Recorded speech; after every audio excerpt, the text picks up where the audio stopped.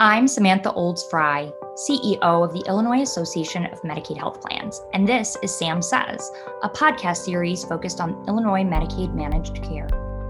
Hello, I'm Durandal Beverly with the Gemini Group, and welcome to Sam Says. On today's episode, we sit down with Laura Minzer, President of the Illinois Life and Health Insurance Council, to discuss the healthcare coverage and importance of preventative care here in Illinois. But first, let me welcome our host, the Sam in Sam Says, Samantha Olds Fry, CEO of I'm Hip. Sam, how are you today? I am wonderful, Durandal. How are you? I am doing well. As I stated earlier, we have a very exciting show today, and we're excited to dive into today's discussion on comprehensive healthcare coverage and preventative healthcare. Sam, can you outline the impact of commercial coverage on the Medicaid population and why here on Sam Says that we're talking about Medicaid and commercial coverage for preventative healthcare? Absolutely. And while we sort of think of these as separate programs, right? Like Medicaid has separate policies. It's really funded separately. It's funded by the government. It's an entitlement program based off of income. And obviously with commercial insurance, it's either employer sponsored or self-purchased off the exchange or it's very separate and different. However, when we look at the healthcare ecosystem holistically, they're far more intertwined than we sort of like talk about or give credit to. And the foundation of that is all of us, whether you have commercial insurance or you have Medicaid, you're often going to the same providers, the same hospitals, the same doctors. A lot of the networks are very, very similar. And especially when you look at emergent care and pharmacy care, Walgreens, CVS, et cetera. So they're intertwined with regards to the providers, but also with regards to the members. When people think about Medicaid, they often incorrectly think that you are on Medicaid for an extended period of time. Like you're on Medicaid for years upon years upon years. And it's really not the case. If you are a senior or you are disabled, that is often the case for you, but that is a very small portion of our population within the Medicaid program and within the state of Illinois. What is far more likely is that you are either somebody who's eligible because of the Affordable Care Act, or you're eligible because of unique circumstances with your family where you've been laid off, temporarily, or you've had a dip in hours. And so you've lost income to afford private insurance, or you've lost your employer-sponsored coverage. And so you're on Medicaid for just a short period of time. And then you go back to the commercial space. And so when we think about it that way, what occurs in the commercial space is going to have an impact on Medicaid. And then what occurs in Medicaid space is going to have an impact on commercial insurance later down the road. And so there's this intertwined component that we just don't talk about a lot, which is why I'm so excited to have Laura on to talk about sort of that synergy and how there are certain areas where, even though our programs look really different, where we're incredibly aligned and have the same goals, and where we can sort of almost work together, because as we improve health literacy and education for the Medicaid members, it's going to have a positive impact for commercial and vice versa. Laura, can you provide a holistic overview of how the ACA impacted private insurance and the focus on preventative healthcare coverage? Sure. The ACA was drastically changed our health insurance coverage system, healthcare system generally. But when you think about pre-ACA, the very fact that individuals couldn't, if you had a pre-existing condition, you may not even be able to get a health insurance policy in the private market unless you got it through your employer. Or if you had a pre-existing condition, they were held to sort of a waiting period. It may have been exempted from your coverage. So it was kind of a patchwork approach. And really insurance, from a if you stand back and think about insurance generally, it's about protecting against loss and risk. And when you think about other types of products in the insurance space, they're designed, and health insurance pre-ACA was designed this way, which was to protect you against, unforeseen circumstances. So emergency room visits, catastrophic events. But that all changed with the ACA, and much more focus on not only your health insurance covering and accessible for individuals, regardless of pre-existing conditions and underlying medical conditions, but shifting it more towards a preventative a care type of coverage. You don't get that, obviously. So if you have, my auto insurance policy doesn't cover car maintenance, I wish it would, but it doesn't. And the reason for that is because in the healthcare system, it's very proven that burnout, managing one's health and the patient population with the chronic diseases that cost, it's the 80-20 rule. So 80% of our healthcare costs are borne out by 20% of those with, high cost conditions. And we want to prevent against those. So preventative care plays an important role in ensuring that we try to reduce that percentage a little bit, and certainly reduce the costs that are borne out across the entire system, Medicaid, private, Medicare. It all kind of has, as Sam was saying, not only intertwined from the patient impact, but also intertwined from the financing mechanisms as well. So with respect to, kind of what that looked like from the consumer perspective, what the important carrots for going to get your preventative services was that it wasn't any cost to you. And by that, I mean, you do have to pay the premium if you qualify for a tax credit or a cost sharing on the exchange. Certainly your costs may be minimal to nothing, but if I go to my doctor for an annual visit, for example, or take my baby for a well baby visit, that's all covered at $0. So we call that first dollar coverage of preventive services. So that concludes, obviously what I mentioned: primary care visits, vaccinations, immunizations, screenings, mammogram, colonoscopies, colorectal cancer, depression screening, if you have substance use disorders, some of the treatment services that come along with that, tobacco cessation. There's a list of services that are covered, and they're kind of consistently updated and dictated by the U.S. Preventative Services Task Force. And health plans do examine, even within their own population, what is an opportunity for taking away some of those costs and removing, quote unquote, barriers for individuals getting to those frontline services. And Laura, that is so helpful of an overview. And I'm just sitting here thinking, you've outlined other ways in which Medicaid and commercial coverage have just become far more similar in certain respects, especially here in Illinois over the past, nearly 10 years since we've seen expanded ACA coverage, since we've seen a shift to Medicaid managed care, because also in the Medicaid space, all of those preventative healthcare coverage benefits, they're all also zero cost. So if you need your COVID vaccination, or you need to go for your annual physical, or you need to take your baby to your well child visit, that's all free as well for Medicaid members.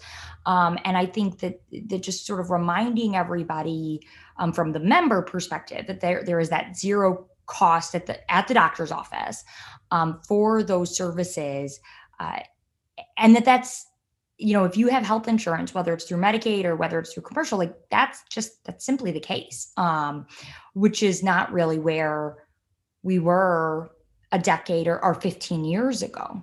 No, not at all. Not at all. And I also am thankful that you brought in the intertwined nature of the financial piece, because I think that from my perspective on the Medicaid side, it's so common that people don't appreciate how Medicaid or Medicare is going to impact their private insurance because they have private insurance. But at the end of the day, if we're all going to the same doctor or we're all going to the same hospital, if Medicaid or Medicare is underfunding the system, commercial insurance is picking up the bill and that's showing up in your premium. Or if Medicaid or Medicare, typically, honestly, in Illinois, previously it was Medicaid, is paying really slow. And we're and the Medicaid program is destabilizing the program, the healthcare industry. That impacts all of us, not just those with Medicaid coverage. And so, from a public policy perspective, but just a reality perspective of going to see the doctor, going to the hospital, it's all in our best interest to have a strong Medicaid program. Even if we hope to never rely on it and hope to always have commercial insurance or Medicare, because the Medicaid policy will impact all of us. For sure. You could spend an entire podcast just talking about the financing mechanisms and how they're interrelated beyond just preventive. Yes, they are. Absolutely. And honestly, probably like 3 of them. But as we sort of dive in further and focus on preventative healthcare, and you listed out a good amount of stuff already, but let's just sort of level set. And what do we mean when we are talking about preventative healthcare? And I think most importantly, because I think some people have things always top of mind on preventative healthcare, but what are some of the areas that are overlooked, sort of from your perspective about like what is included in that preventative care health bucket? So I think from my perspective, there's definitely a huge emphasis on women's health services and children's health services. If you look at sort of that list, I mean, adults, generally falls in that. But I think some gaps in one glaring is for prostate PSA screening has long been discussed. As far as why is that not included? I know that's sort of a talking point in amongst particularly consumer advocate and patient advocate groups. But men's health, I think, is something that definitely needs a little more of a exposure within the preventive services, particularly because I'll just think about my husband and sort of men are not as open about their health issues or going to the doctor proactively, not putting them in generality. But I think it is important to kind of think about that in the context of preventive services and sort of putting more of an emphasis on there. That's obviously for discussion amongst the clinicians and the medical providers within the larger preventive services task force. But that is one area that I think is sort of a gap. But taking that a little of a step further, we talked about those screenings, for example. And so if I go for my annual mammogram, it's covered at 100%. But what if I'm called back for a follow-up or second look? Maybe then that's sort of what we refer to as, we code it as diagnostic. Same happens in the colonoscopy space.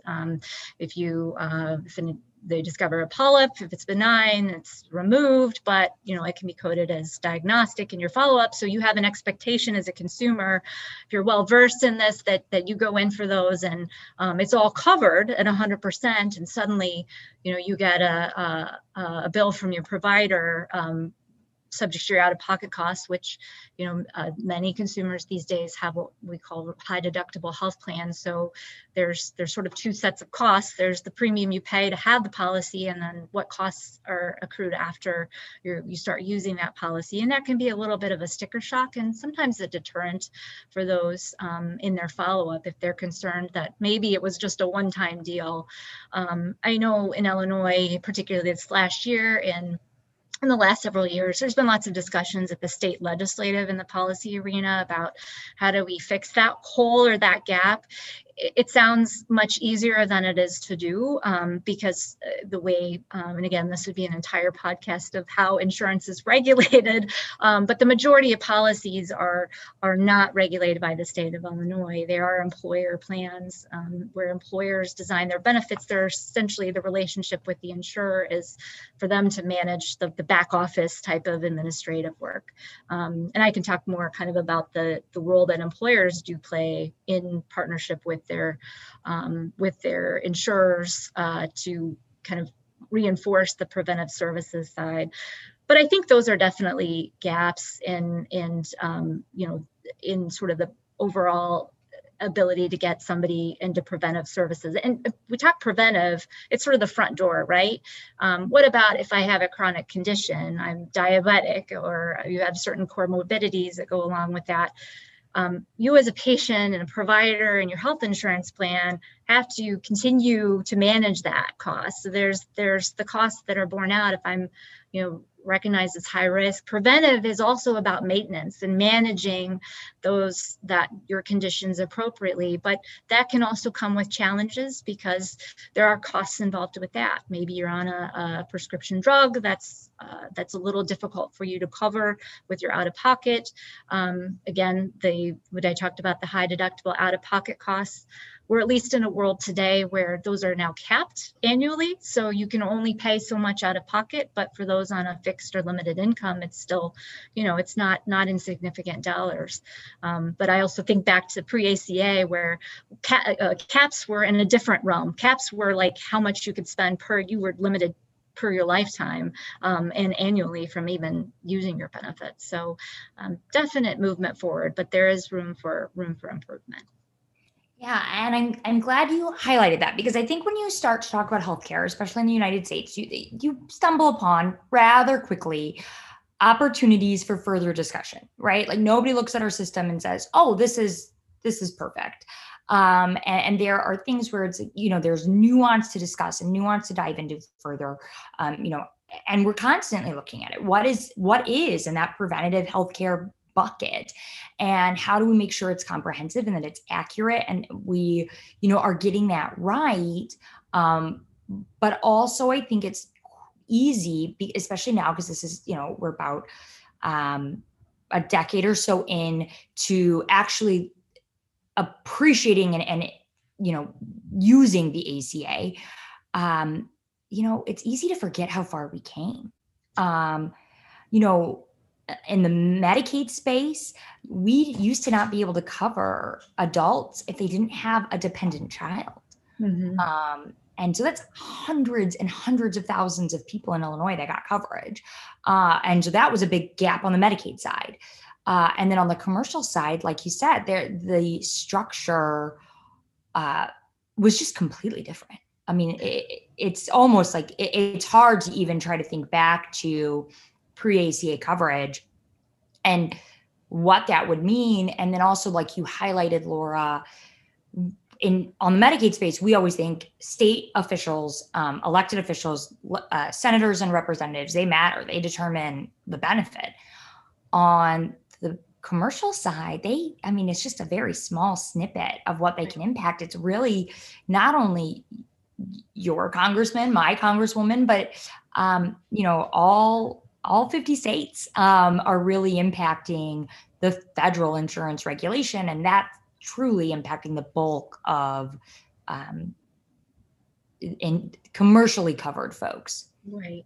Yeah, and I just absolutely right. And just to kind of flesh up to my earlier point, I think ACA we have come a long way in a little over a decade with how people can access coverage and that important front door and getting them into the healthcare system affordably. But when I say affordably, I also mean, unfortunately, we're still at a time 10, 11, going on 12 years now, where healthcare costs are still increasing substantially and absorb a significant amount of our GDP as a country. And, we've again, could talk about this for hours and hours upon end. And that is a barrier, not just, with respect to preventive ongoing management of your chronic condition, if you have them, but just the barrier of cost, healthcare costs, because insurance, is a reflection of the costs borne out in the system. Certainly on the private market side, what you pay in your premium and your out-of-pocket is, it's set on the out-of-pocket side, but your premium is definitely going to be a reflection of just the cost of providing healthcare, and it's unfortunately not going down. Yeah, I'm so glad you said that because there's been a lot of discussion about the cost of healthcare. And I think we talk a lot about premiums and copays. And that's like a very important piece of the puzzle. But if you don't also talk about, what is that premium paying for and what is the cost and how are those costs set? then you're just looking at one piece of the puzzle, and you're only going to be able to impact so much. And so one barrier that we're all collectively working on, and we've made great strides on, to preventative healthcare, is decreasing that cost. Removing those barriers. A lot of areas where there's no cost for preventative, for what we would all consider preventative healthcare. More work to still be done. But then we had a pandemic. And so we're making progress on preventative healthcare, and here comes COVID-19. And we have just been, just hit hard on the preventative healthcare side. So if you were lucky enough to not be personally impacted by the pandemic in terms of loss or illness, you were impacted indirectly in a myriad of ways, obviously, socially, emotionally, financially, but also often on the healthcare side. And so can you talk a little bit, like, I know what we saw on the Medicaid side, but what did you guys see on the commercial side with regards to how COVID impacted preventative healthcare?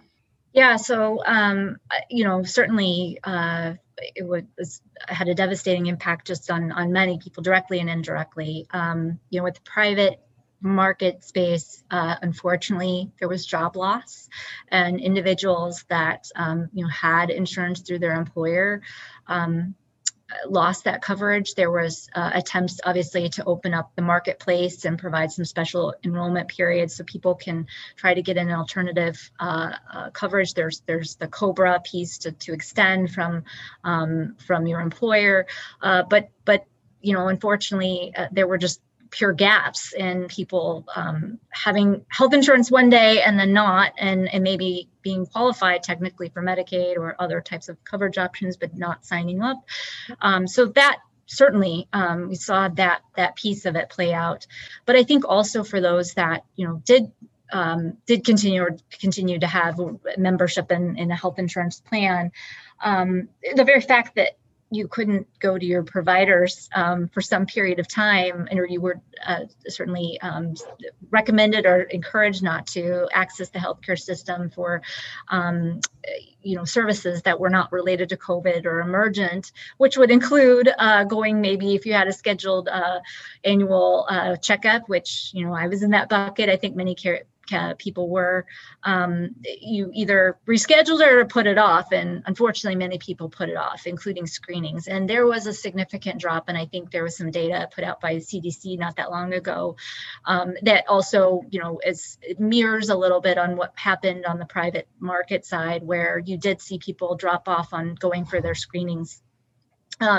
Their breast cancer screenings, their colon cancer screenings, all those important screenings that matter and could delay otherwise finding some problems down the road. But certainly, when you look at it, stand back a little more from what the data showed, not just with the private market, there was huge inequities in those that didn't go for the screenings. In fact, I think there was well over 80, close to 90% drop off. I think in women and men, both of that were either low income or underinsured, or those of color. And it definitely that is something it started to come back a little bit as the system has gotten back to some normalcy, I guess, if the best way to put it, or the new normal. But that's definitely not a new challenge, but an enhanced challenge that we all kind of collectively have to figure out how to address, because it's certainly from the private health insurance side, you may have seen that there's lots of stories about, they didn't accrue as many costs in the COVID, the pandemic. Well, that's true.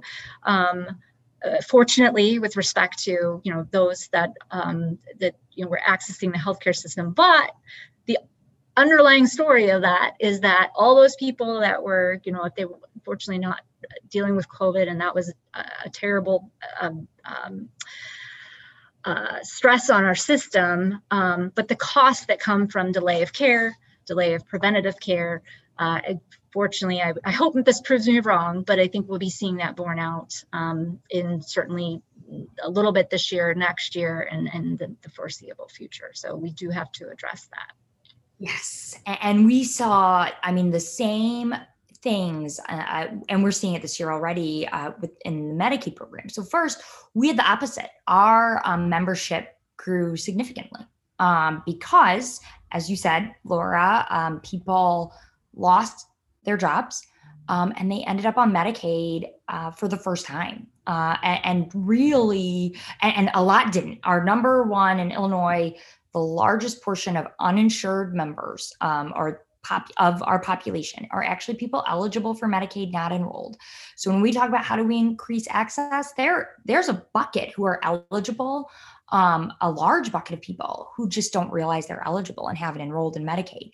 And so that would be the number one way to decrease, the uninsured, is to get people signed up for the benefits that they're already eligible for. But so we saw a bunch of people move into the Medicaid program and realize that the Medicaid program was a healthcare safety net for the first time, which I think my hope is going forward that more people will appreciate the value of the program. But what we also saw was that delay in accessing preventative care, because it either wasn't available for a period of time where you just really couldn't get in, or at least, I mean, I'm still seeing this, it's harder to get in. They are taking more protocols, safety protocols, and limiting appointments and having more time in between appointments, all of which is great, except that naturally means that there are fewer appointment slots. And so it's harder. If you are still employed, you've seen how many friends and family become unemployed. And so you don't want to take any extra time off. And you're nervous, and there's just so many factors. So there's just that piece as well. And exactly what you're saying, Laura, is it's not only that direct impact, right? Like, oh, you didn't get your mammogram in 2020, you'll get it in 2021, and everything will be fine.